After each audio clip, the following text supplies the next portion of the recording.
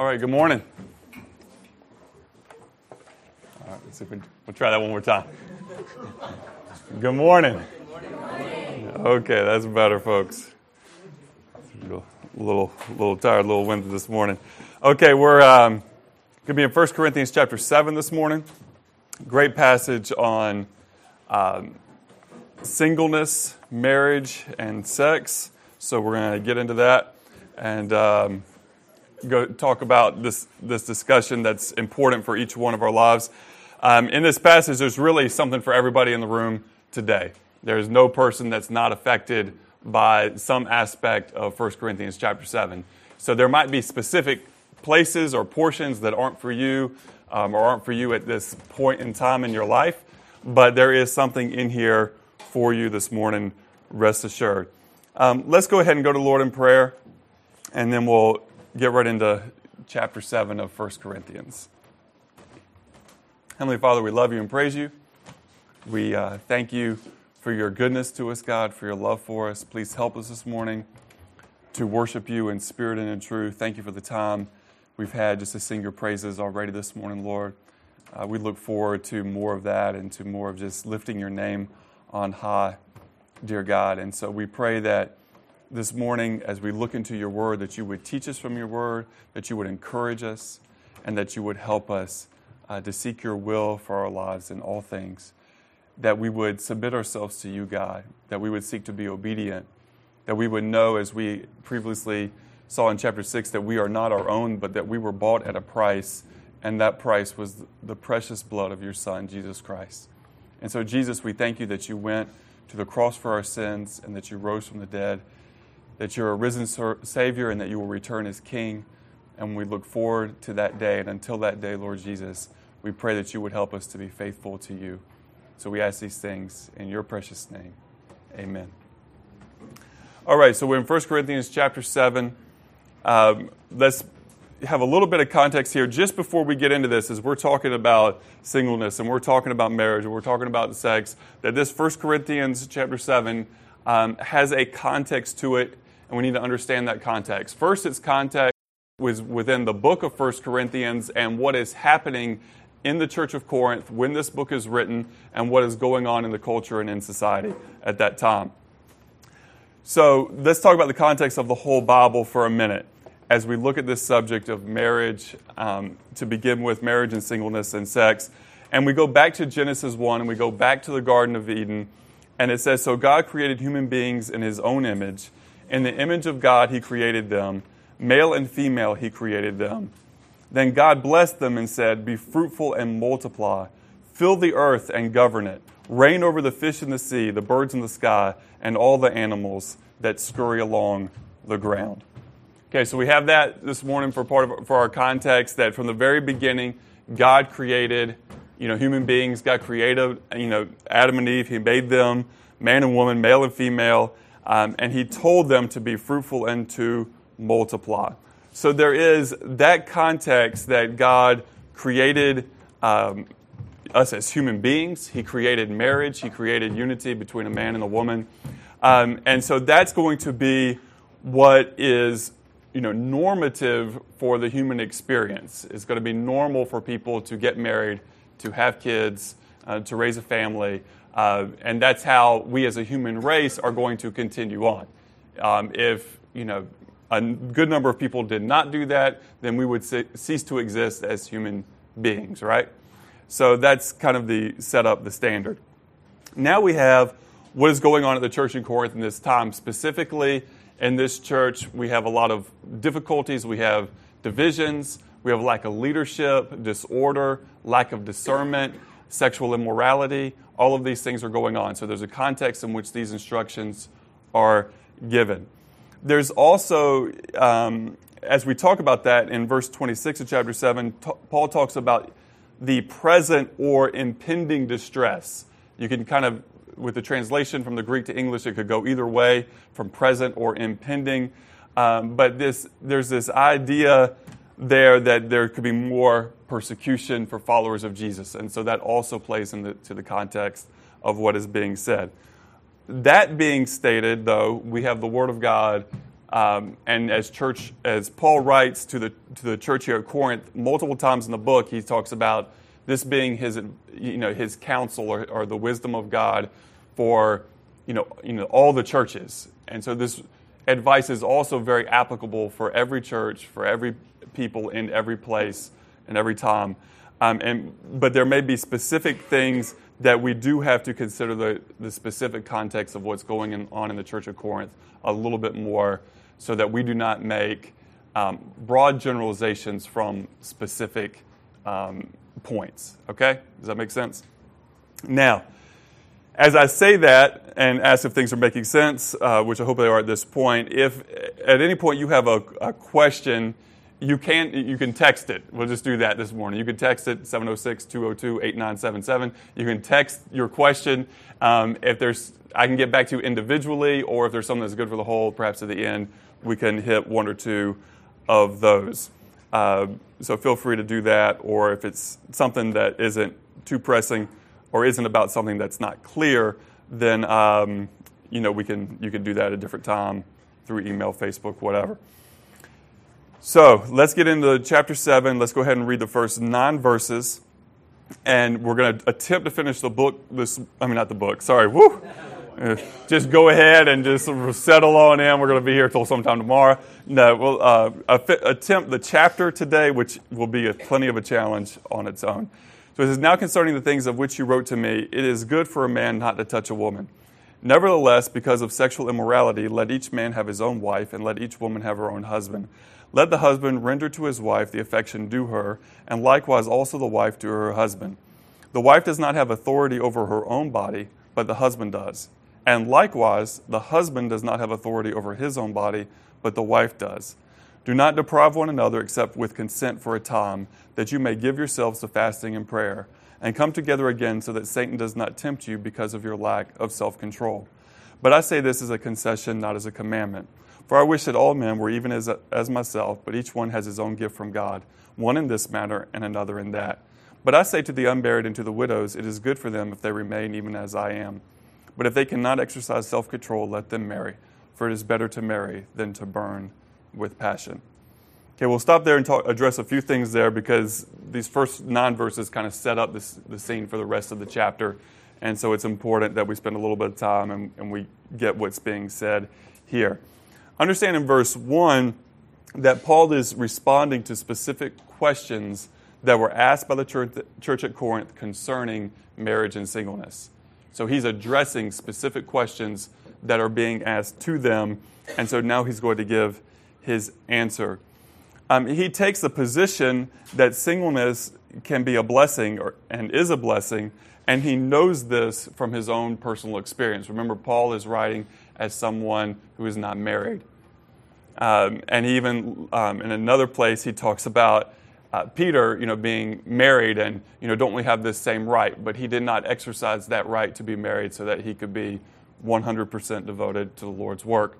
And so that is part of the context here as well, is Paul's own personal experience and his personal experience of knowing the blessing of singleness.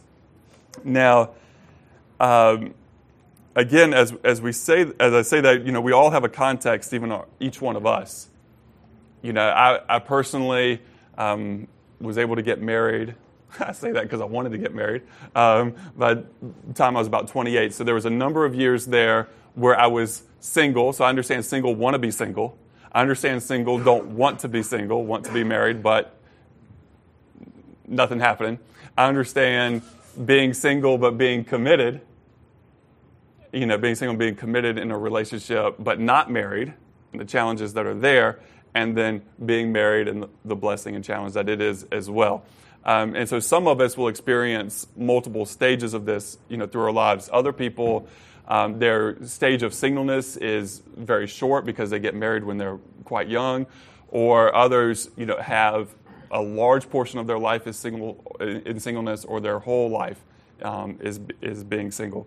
So there's different contexts that you have, or different situations, and so we want to address those fairly.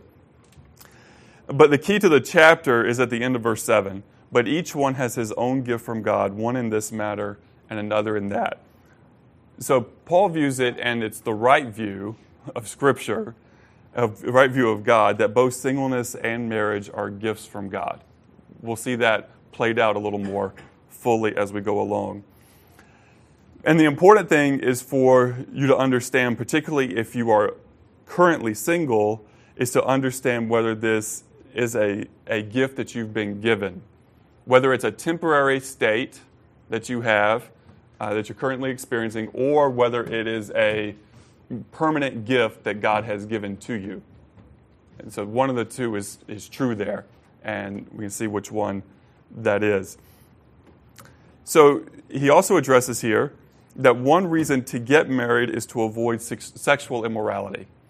Because sexual immorality is a disgrace to the church. It drags the name of Christ through the mud, and it's a very problematic thing in this time and in ours today. Okay, so it's better for single people to get married than to be having illicit sex with others in the church or in the community.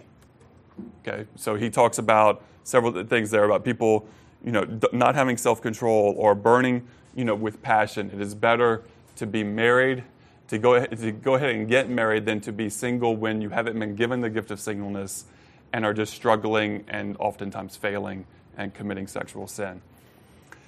He also takes time in these first few verses to address to the married people and to give some important instructions. So we want to go ahead and address those while we're here. The first is that you are sexually responsible for one another if you're married and need to seek to meet the needs of your spouse. This goes both ways, male to female or husband to wife, wife to husband. So, and then he makes a caveat there. He says if you're not having sex on a regular basis or as your relationship needs it, then that is because of a mutual agreement to fast and to pray. And that's only going to be for a short time because you can only go without physical food for so long. So when your time of fasting and prayer is finished, then you're supposed to return to the normal activities of being married. And we just need to state that marriage and sex go together like peas in a pod. It's part of what it is to be married is to have sex. That's normal, the normal relationship, and it's important for a healthy marriage. If that's not happening, then that's usually indicative that there are difficulties or problems of some sort. Those problems could be for several reasons. It could be a communication problem. It could be because other parts of the relationship are not healthy. Other needs are not being met in that relationship. So one of the people or both of the people in that relationship don't have the desire to have sex with the other person, because it's good to have, to be loving your spouse, and that leads to sex, not just sex for the, sexual act itself. Okay? And so that's indicated that there are other problems there, or that there's things that from the past that have not been dealt with and need to be handled through counseling and through prayer and these things. But if there is a difficulty in that area, if both the husband and the wife are not satisfied with the, quantity or quality of sex within the relationship, then that is a reason to seek counsel and to have serious conversation with a godly couple or a godly therapist who can help and give instruction on those things, or maybe even uncover the underlying reasons for that and the root of that, and to deal with those roots. Not having sex in a marriage is not usually the problem itself. It is a symptom of a greater problem, and that needs to be dealt with so that this important aspect of the marriage can be healthy and enjoyable for both. So that's very, very important. It's really interesting that we live in such an oversexed culture, yet many people who are married are not having sex like they should, because, even in a culture of overstimulation. And even single people who are worldly and care nothing about what the Bible says of marriage, we live in this over-sexualized culture, and there's probably a lot less sex actually occurring than you think there is because of the fallenness and depravity, and because of difficulties in relationships, and all sorts of reasons. But anyway, Let me just put a plug in as well for those who are not married yet. If you're getting married, or you see that in your future, just to plant the seed of the importance of premarital counseling. Personally, I'm not going to perform a marriage ceremony without marriage counseling. It's hugely important to set the foundation correctly, to go ahead and discuss things that could be issues coming up, even to see if there's a reason why this marriage shouldn't happen to begin with. But it's a hugely important thing that we're responsible for. And with that, it also sets a healthy framework, a healthy groundwork for when there are problems to discuss those, because you've already been in the practice of discussing your difficulties even before you got married. And so, many people today, they don't discuss problems in their marriage until it's, I don't want to say too late, because, I'm a hopeful person. I don't think things are too late, but they wait way too long. We can just say it that way. They wait way too long to seek help and to admit that there's problems in the marriage.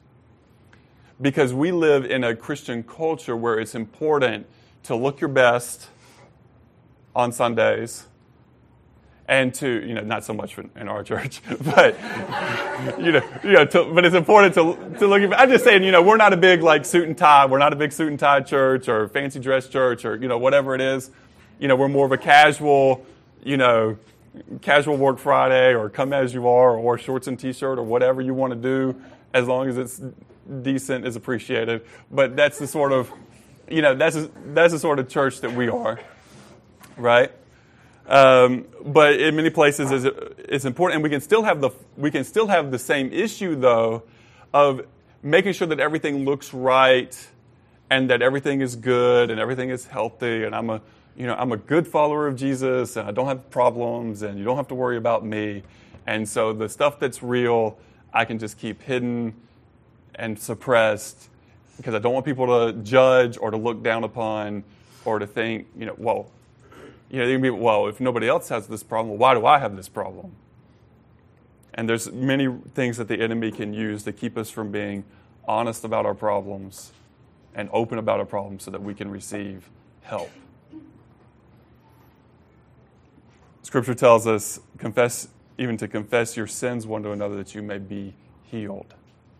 And some of these things that cause problems are sins, and some of the things that cause problems are not sins, but there are difficulties. There may be the sins of other people or the sins of our culture that have become barriers or difficulties for some.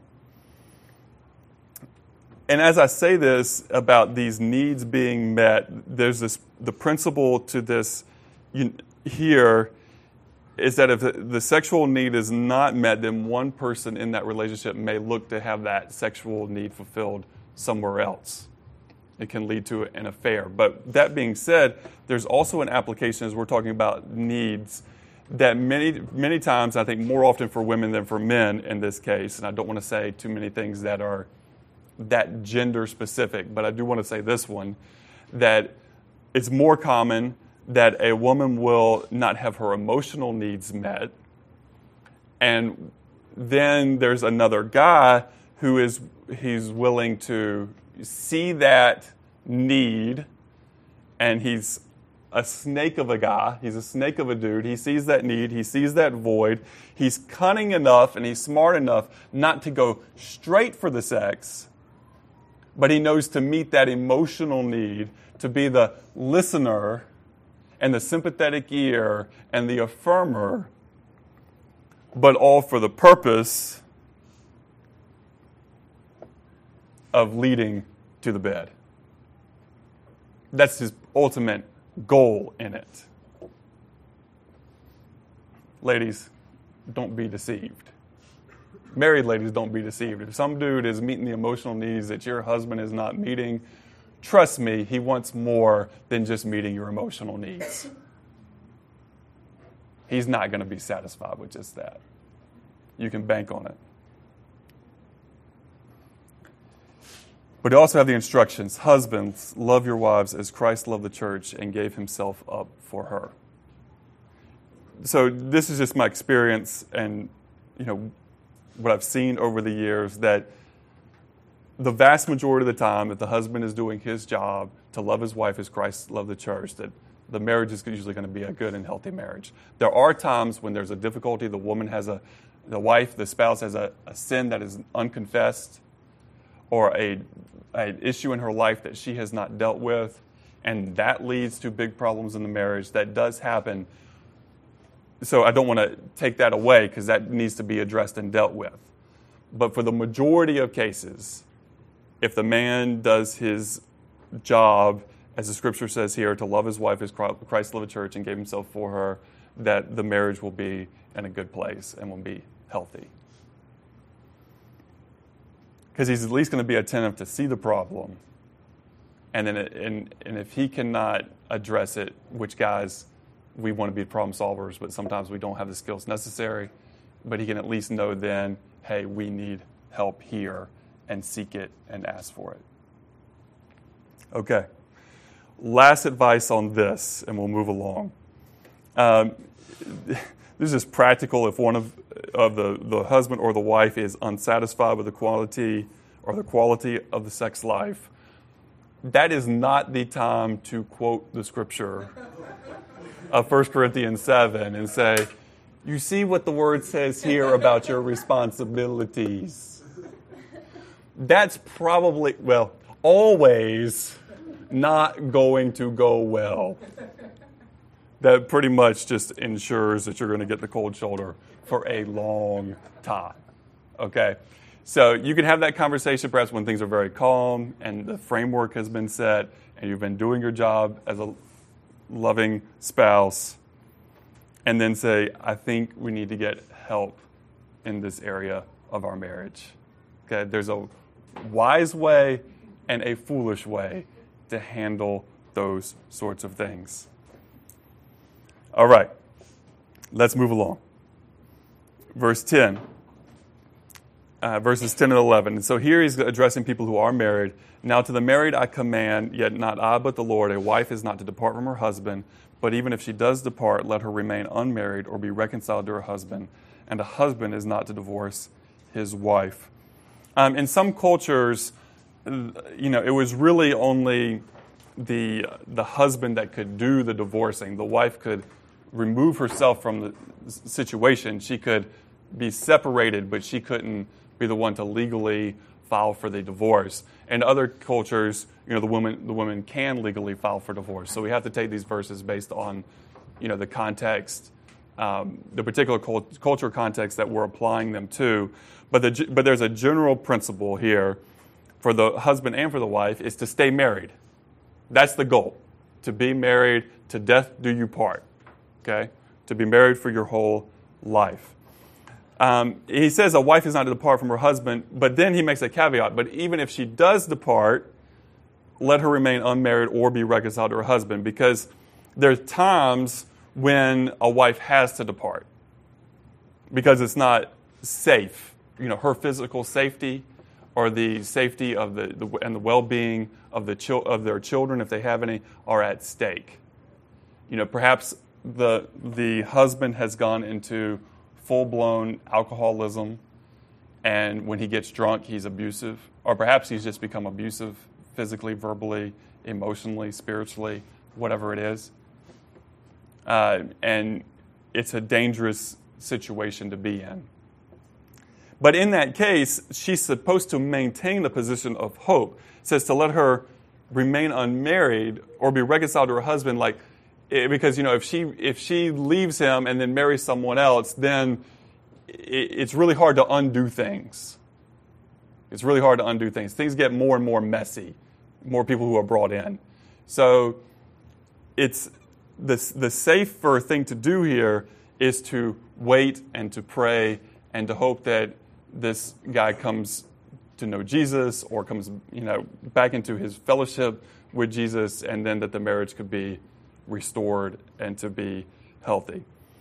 Because here the instruction is a husband is not to divorce his wife. Usually, it's just a much more rare thing that the husband is physically in danger.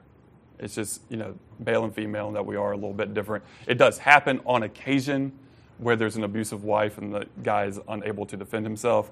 But in most cases, it's going to be the other way around. But still, the instruction for the husband is not to divorce his wife, that we're supposed to strive for peace and for unity in our marriages, and to be loving, because marriage is, again, supposed to be a picture of Christ and the church. Marriage is supposed to show us something higher than the physical relationship. It's to help us to see clearly. It's supposed to give us a good picture. And so it needs to be a healthy marriage in order for the picture to be, the reality of Christ and the church, right? So that's what we're striving for there.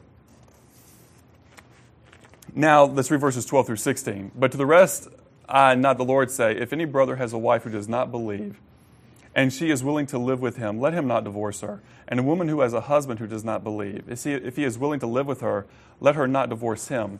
For the unbelieving husband is sanctified by the wife, and the unbelieving wife is sanctified by the husband. Otherwise your children will be unclean, but now they are holy. But if the unbeliever departs, let him depart. A brother or a sister is not under bondage in such cases, but God has called us to peace. How do you know, O wife, whether you will save your husband? Or how do you know, O husband, whether you will save your wife? Okay, so again, here's the context. Adults are coming to know Jesus in the city of Corinth. And some of these are already married. And so you'll have one person who, you have a married person who comes to know the Lord, but the spouse has not come to know the Lord yet. Okay, that's the context. And that's the context for these. That's how we would apply these verses in our context today, is that two people are married. One of them comes to know Jesus. The other one doesn't know Jesus yet. So the question that they're writing to Paul is, should the person, now they're a believer, should they just divorce and leave the unbeliever? Perhaps there's a feeling of, this person is worldly and does worldly things, and I don't want to be part of that. Now that I know Jesus and I know better, I want to just be around God's people. I just want to be around people in the church. I don't want to have anything to do with my spouse anymore. Because that's hard. It's difficult to live with this person who isn't a believer. And so that's being addressed, and the answer is, if the unbeliever is willing to, then you should stay married.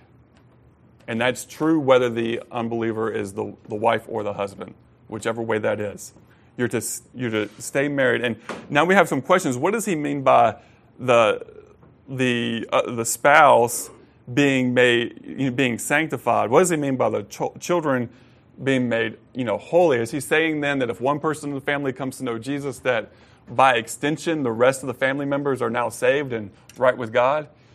Not at all. That's not what's being taught here. What's being taught here is that sanctified means to be set apart. Is just what the word means.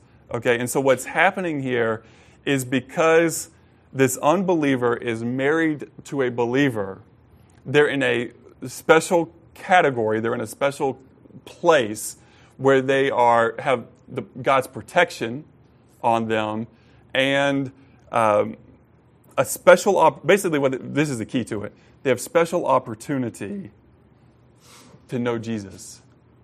Because they're living with somebody who now knows Jesus. They get to see firsthand witness of how that person's life has changed, how their attitude has changed, how their anger and hatred has gone away and it's been replaced by love and forgiveness. How their restlessness in life has been replaced by peace. How their foul mouths have been changed to clean language and uplifting language. How they went from being a discourager to being an encourager. They've seen real change firsthand that's hard to deny. So there's a special place of enjoyment that they have, or opportunity, I should say, that they have for salvation that not everybody gets, because they get to see this changed life firsthand. And what if the believer leaves the spouse and the children to go off on their own? Well, now those children are not being taught the Word of God and the ways of God and having the godly example in their home, but they're just left with the unbeliever who is now bitter about, what happens when somebody comes to know Jesus. They leave you. You see, so just a spirit of bitterness would grow, and many difficulties from that for the children. That goal, the purpose, is to live at peace, to do what is necessary to help that unbeliever come to know the Lord.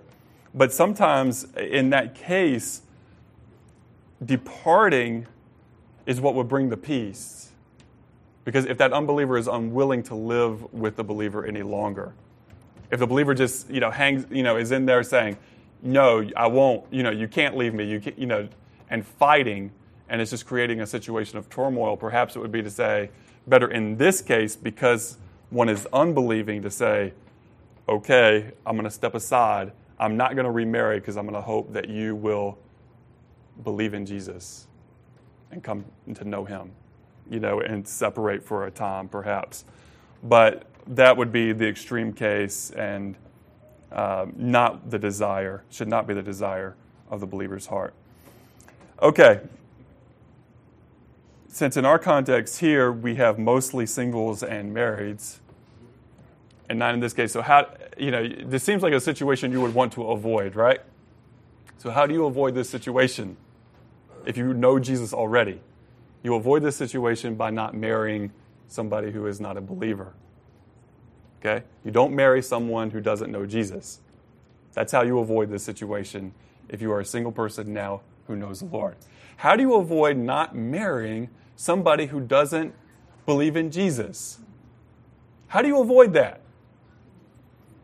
Is it complicated? Is it hard to figure out the answer to that question? No, it's not. Sometimes it might be hard to apply the answer. But the answer itself is very simple. You do not date. You do not go out with. You do not give attention to a person of the opposite sex who does not believe in Jesus. And I'm going to go further than that. Because in this age of, all the time, I've got a boyfriend now, or I got a girlfriend now. Okay, are they a believer? Well, yeah, they say they're a Christian. Oh, okay. And how do you know that in their life? Because in this cultural Christianity, you see, they think they've passed the the check box. Christian, check.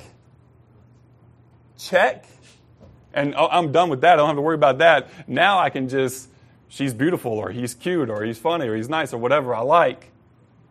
And we can just focus on that part. Not so fast, my friend. Hold on. Are they a believer?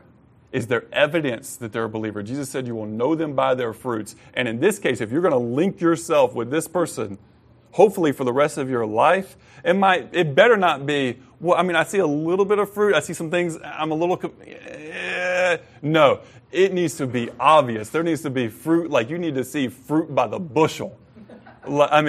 All over the place. There's a storehouse of fruit. This person knows Jesus. And they're growing.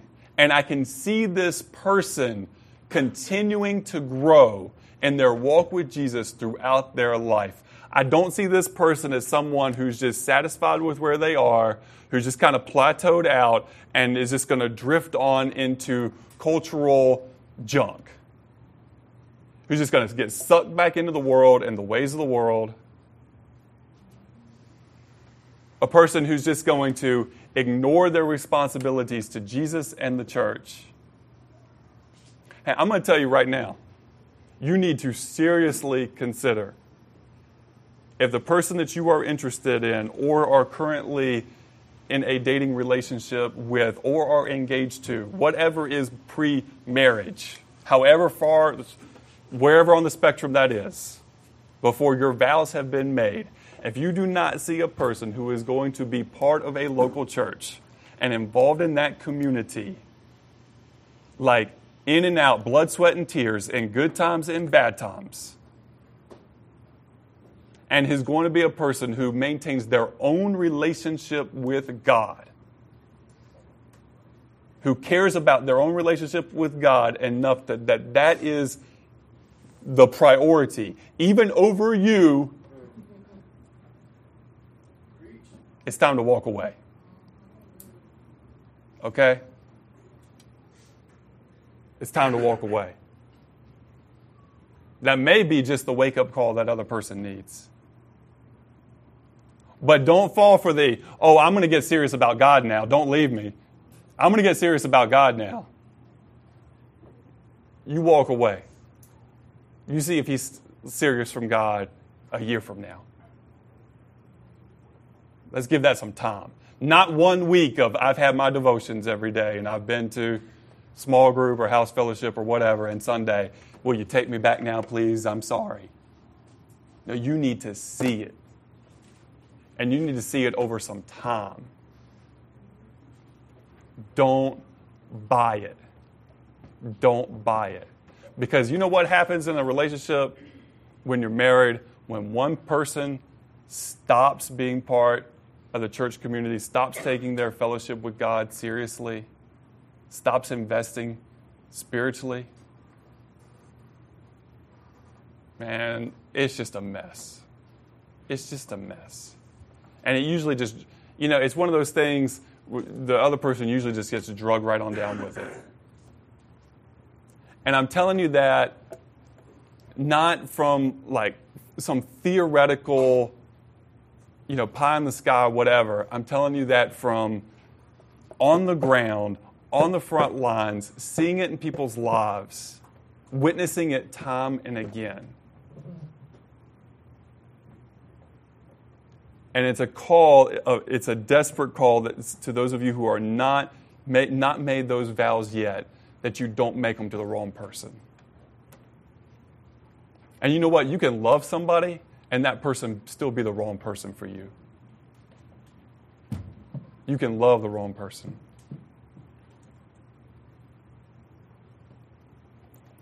And if you get that, it might be really painful. But it's better to have the pain on the front end than the pain in the vow. Because you can pay for that pain in the vow for a long, long time.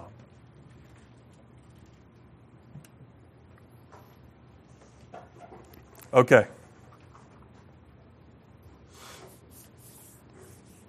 Verses 17 through 24, but as God has distributed to each one, as the Lord has called each one, so let him walk. And so are ordained in all the churches. There again, that call, all the churches. Was anyone called while circumcised? Let him not become uncircumcised. Was anyone called while uncircumcised? Let him not be circumcised. Circumcision is nothing and uncircumcision is nothing. But keeping the commandment of God is what matters. Let each one remain in the same calling in which he was called. Were you called while a slave? Don't be concerned about it. But if you can be made free, rather use it. For he was called in the Lord while a slave is the Lord's freedman. Likewise, he was called while free is Christ's slave. You were bought at a price. Do not become slaves of men. Brethren, let each one remain with God in that state in which he was called. Okay, so here, let's just stop for a minute because the Apostle Paul is setting up he's using a principle to set up a proposition. Okay?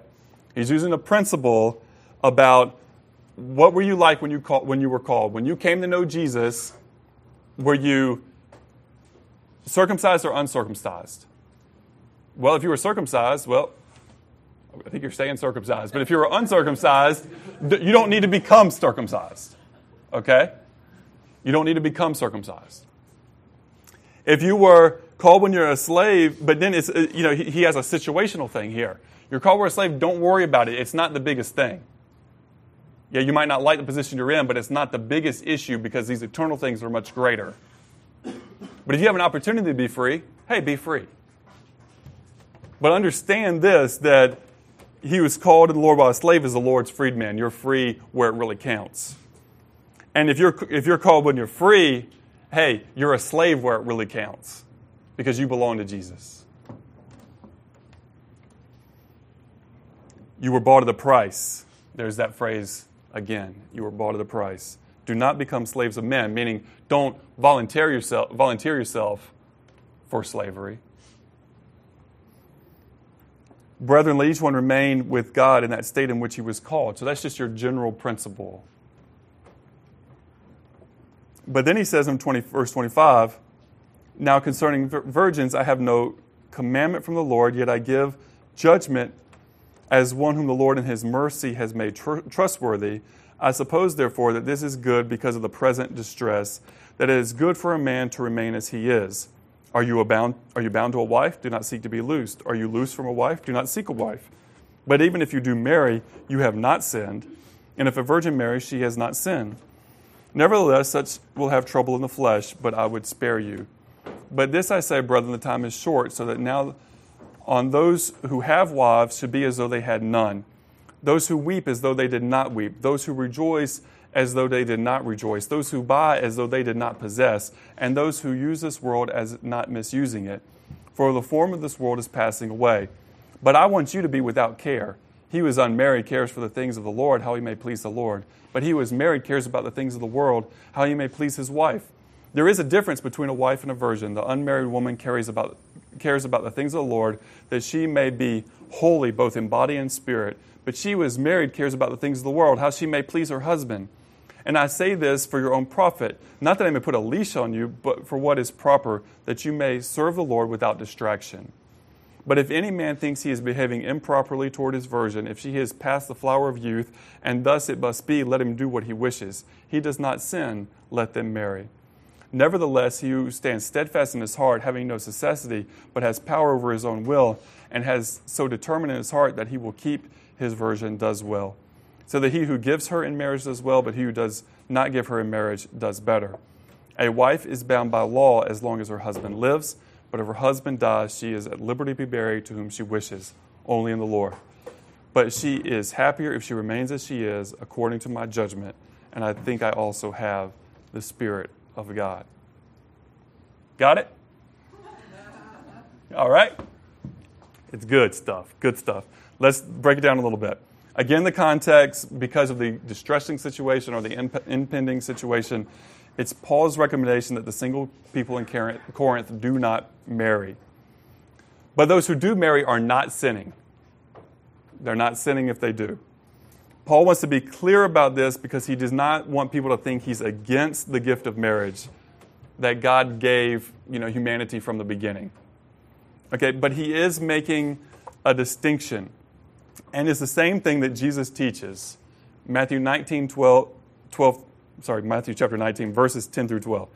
So the disciples said to him, because the question, they're talking about marriage and divorce and what's right to do and what's wrong to do. And the disciples said to him, if such is the case with a man with his wife, it's better not to marry. Like, that's the conclusion they come to. But Jesus said to them, not everyone can receive this saying, but only to those whom it is given. For there are eunuchs who have been so from birth, and there are eunuchs who have been made eunuchs by men, and there are eunuchs who have made themselves eunuchs for the sake of the kingdom of heaven. Let the one who is able to receive this receive it. Okay? Tough words from Jesus, right? So what's he saying? He's saying that people are eunuchs for different reasons. And now, culturally, what would happen, as you read even in the Old Testament, and even in this time, in certain nations, or in certain times, a king would have many wives.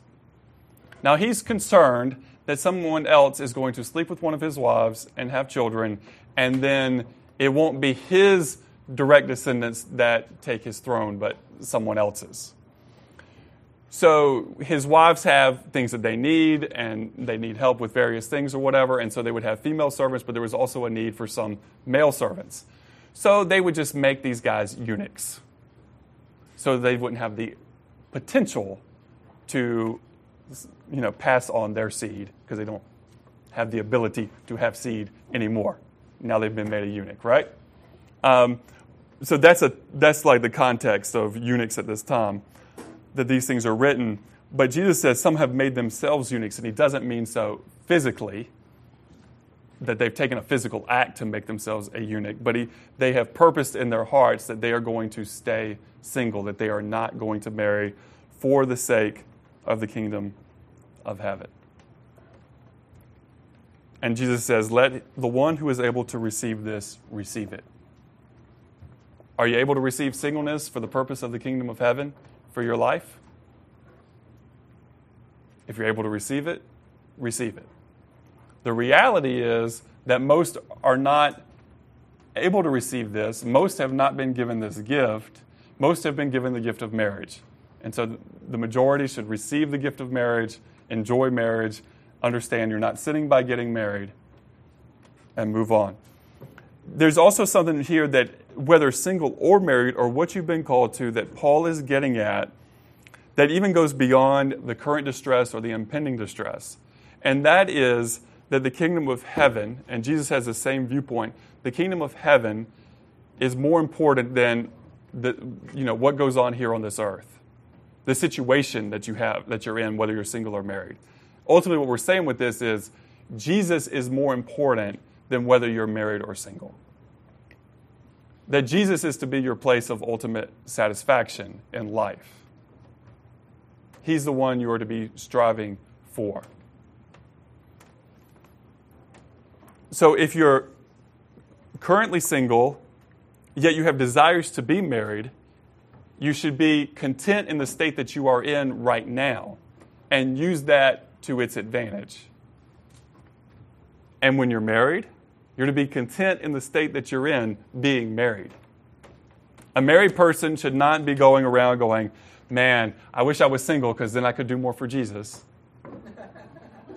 That's not the attitude that Paul wants us to have here or God wants us to have here and these things at all.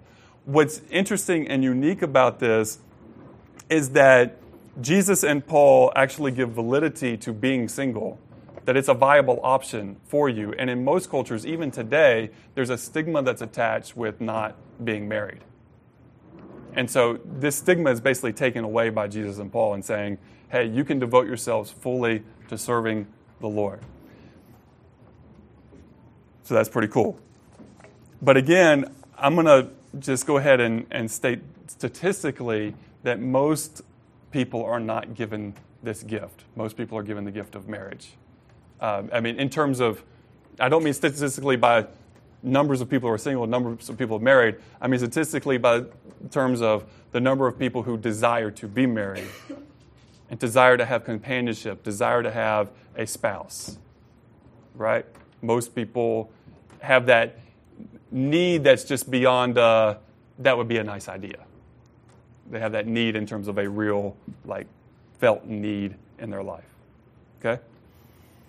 I hope that helps to make some sense in that. And again, we also have to take in the context of the distresses.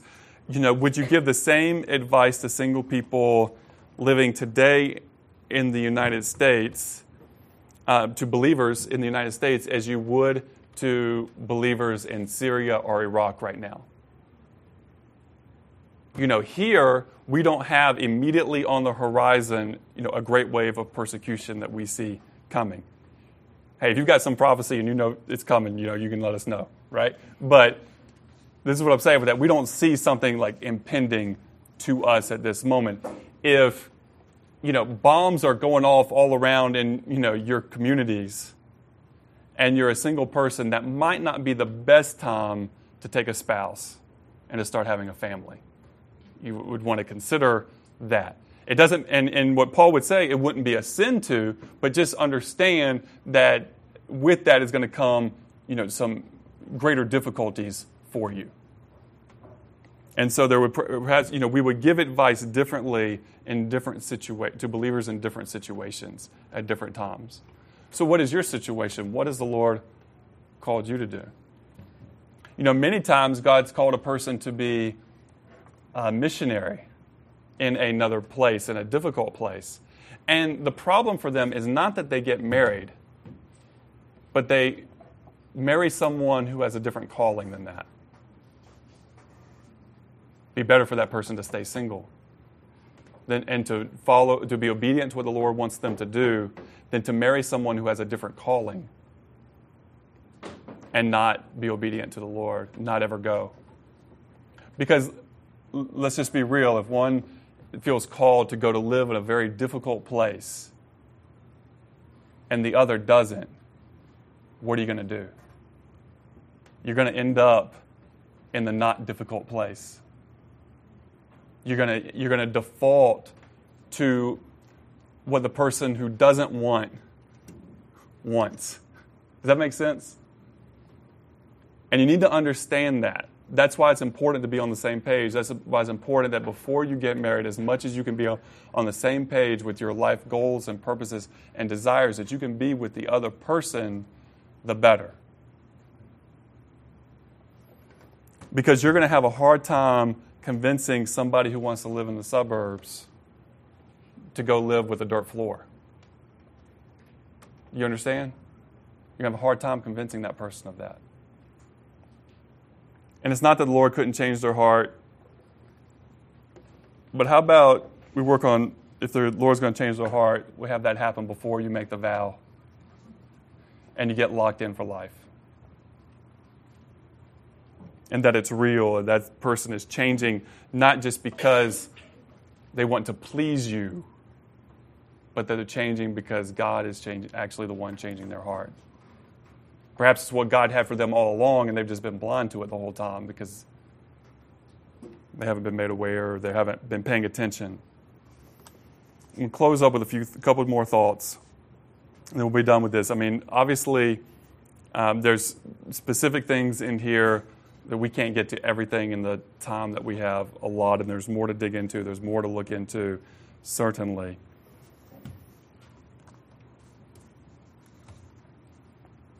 What have you been called to? Are you single? Is it a gift or is it a temporary circumstance? In either case, you need to keep looking to Jesus, right? That's the bottom line in all of it for all of us. But keep looking to Jesus and seeking His will for your life.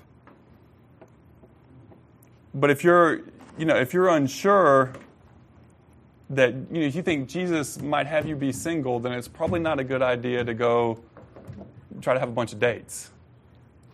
You want to get that issue taken care of with the Lord of what He's called you to before you, I'm going to date this person, that person. I'll go out on a date with you. Sure, you ask me, I'll say yes. You want to have that a little bit clear in your own heart before the Lord. If your singleness is temporary, and it's designed to be temporary, like that you have that, or you have at least that heart's desire to be married and to have that relationship with another person. Let me just encourage that we not do what is common in our world today. What's common in our world today is to casually date without commitment, to casually date without any real intention, just to kind of float from here to there. Well, that's where people get in trouble. That's where people end up getting, their emotions get them in trouble, and they start to like someone whom they really shouldn't because they're either not a believer or they're not a mature believer, they're not growing in their faith, and that like turns to love, and that love turns to engagement, and that engagement turns to marriage, and then there we go. We can avoid all of that, and we can avoid a lot of the other problems by being serious up front and having more discernment on the front end of who it is that we're dating. And so the question there comes into, what are you looking for? What are you looking for? Because I'm talking in our context. In our context, we usually don't do arranged marriages and whatnot. The closest thing we do to that is, hey, I know this guy who could be really good for you. But that's not anywhere close to an arranged marriage. That's an opportunity of suggestion of, here's a person you two might be compatible. All right? But what are you looking for? What are you looking for? And clearly, scripturally, the first thing you have to be looking for is the character of the other person, who they are now and who they can be. And marriage is part of the process for many of us of getting us to where we should be, because it exposes our sins, it exposes our faults, it exposes our shortcomings, and then we need to recognize those and to deal with them. If you get married, marriage should make you a better follower of Jesus. Because that other person should be making you a better follower of Jesus, helping you to become, I should say. So look for the character first. If the character is not there, then the other issues don't matter. Right? Right? I understand. We all understand. There's a need to be somewhat attracted to the other person physically, their personality, those sorts of things. That's important, but those things have got to be secondary to character. Because there's a reality. We all get old. Just going to say it. I was going to say it. We all get older. And there's different types of beauty. But the same thing that you're looking for when you're 18 is different than when you're 50. At least I would hope so. Right? Hopefully you've matured. Okay? Just going to say that. Sometimes it's funny. We can say things that are true and still be offensive, even when we don't mean to be. But this is our life. What are you going to do? Are you going to go for the surface things first, or are you going to go for character first? Are you going to be serious, or are you going to be a person who breaks a bunch of hearts, maybe gets your own heart broken a bunch of times? And that's something we need to address. And I say this as a person, we all have context. And as I said, I was until Claire, that was what, I was 25, 26. I was 25, 26, something like that when we first started dating. I'm terrible with dates and numbers and all that stuff. Just forgive me. My wife knows this. But anyway, before then, I was one of the, when I first came to Athens, I intentionally didn't date because of, helping to start the church. But even before that, I was one of those guys who was pretty much an idiot. I could manage to do all the wrong things. Like a lot of guys. But I could manage to do all the wrong things. I broke hearts, a couple, I have to say, but I also had mine broken a few times. From being stupid, basically. Not necessarily intending to, but acting without thinking, doing things that could be misconstrued, not even intentionally sometimes just being boneheaded, and other times just being a sinful person. Just being a person who's broken. And every one of us is a person who's broken. Every one of us is a person who has issues. And, and when it comes to relationships and dating and these types of things, lots of people have different skill levels and different abilities and different comfortabilities in their talking with a person from another, of the opposite gender. And so there needs to be some grace there. And I'm thankful, my wife, I did some things that were pretty dumb early on in our dating. And I'm thankful that she had some grace in that, because it would have been pretty easy for her to just be like, boop, kick me to the curb. So she had to put up with some of my not knowing what to do or exactly how to do it type things. And as our relationship went on, I had to put up with some of her insecurities and some of her fears, and her negative experience with her father and how that affected her and whether she wanted to be committed or not. And I had to deal with some of those issues. But everybody has something. You bring, no matter who you are and how great you think you are, you bring a certain amount of baggage into a relationship. And that baggage needs to get unpacked and dealt with. A lot of it just needs to get thrown into a fire, get burned up, get thrown in a garbage can, whatever, because it'll just damage whatever relationship you're in. So we've got to deal with those sort of things. But you've got to have some grace toward that other person. Don't expect that other person to be perfect, either when you're dating or when you're married. But what you're looking for there, again, is that underlying key character. Does this person love Jesus? And is this person going to be a person who grows throughout their life? Is this person going to be a person who will consistently love me? That's what you're looking for, people. That's what you're looking for. Don't look for the person who don't write them out off. If the guy looks great and he has a lot of money in the bank, Don't just write him off because, I got to make sure I'm being, whatever. But don't write off the guy. Maybe he doesn't look quite the best compared to some others. Maybe he doesn't have hardly anything. Maybe he has like 2 nickels to rub together at this point in his life. What you want to look at there is he a hard worker? Not what does he have, but his character, is he a hard worker? Evaluate. If you're with a guy, he drives a really nice car and he has a lot of money. Did he do anything for that? Has he ever worked? If he has, good. But if he hasn't, then you need to see that he would actually be a person who works. Not a person who's just, going to live off mommy and daddy's money till he's 40. Check into those sorts of things. Look at the character of the person. And I'm going to tell you for that, whether you're just looking to date someone or you've been dating someone for a while and it's committed but you're not engaged, or even if you're engaged, like whatever level that is, does he love God? Does he love Jesus? Does he have character? If you're married, stay married. Cultivate your marriage. Help each other to be the person that they're supposed to be in Jesus. Help each other to grow. Sometimes we fail in that. We get so busy in life, in work, in our activities, and all the things we're running around doing, even in our own kids, that we stop investing in our spouse like we should. But if you're married, that always has to be a priority. Spouse before kids. Hey, your kids, one day they're going to leave the house. You're still going to be in it with that other person, hopefully for a long time.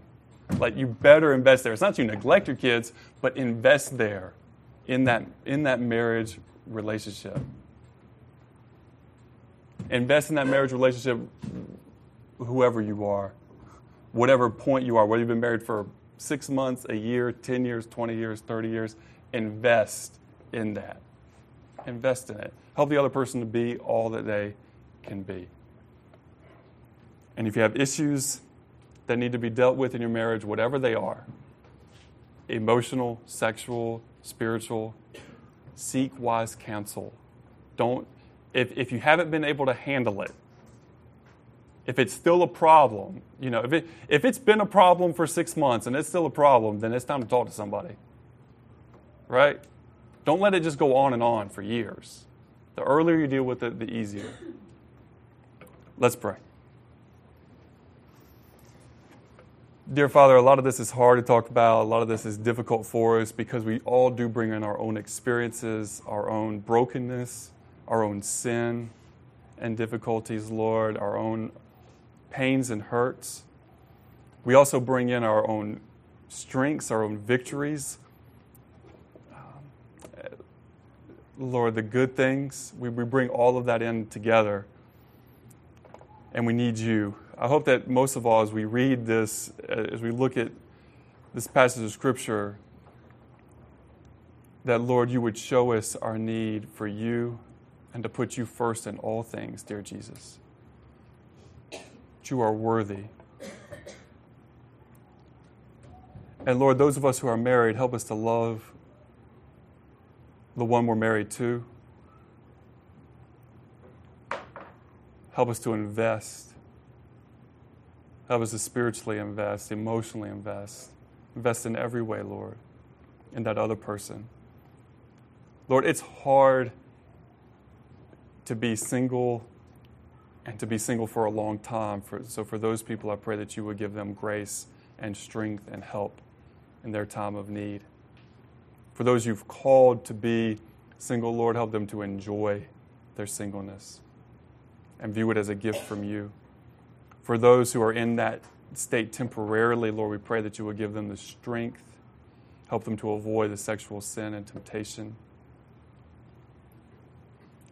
Lord, it's so hard. One of the most difficult things in our lives is that question of when we feel we're supposed to be married, but we're not sure to who it is. Lord, to figure that out, we ask for your protection, for your wisdom, for your guidance. Lord, for each person, each one is in different situations, pray that you would help us to apply these scriptures correctly, thoughtfully, with discernment, with wisdom. Help us, Lord Jesus. We pray. We need you. Lord, help us to have grace with one another, to love one another. And ultimately, Lord Jesus, help us to know you are the one who our lives are to be centered around. And so as we take that bread and we take that cup this morning, Jesus, we give you thanks for your bread, for the bread that represents your body and for the cup that represents your blood. And we ask for your help, dear Jesus, in your precious name. Amen.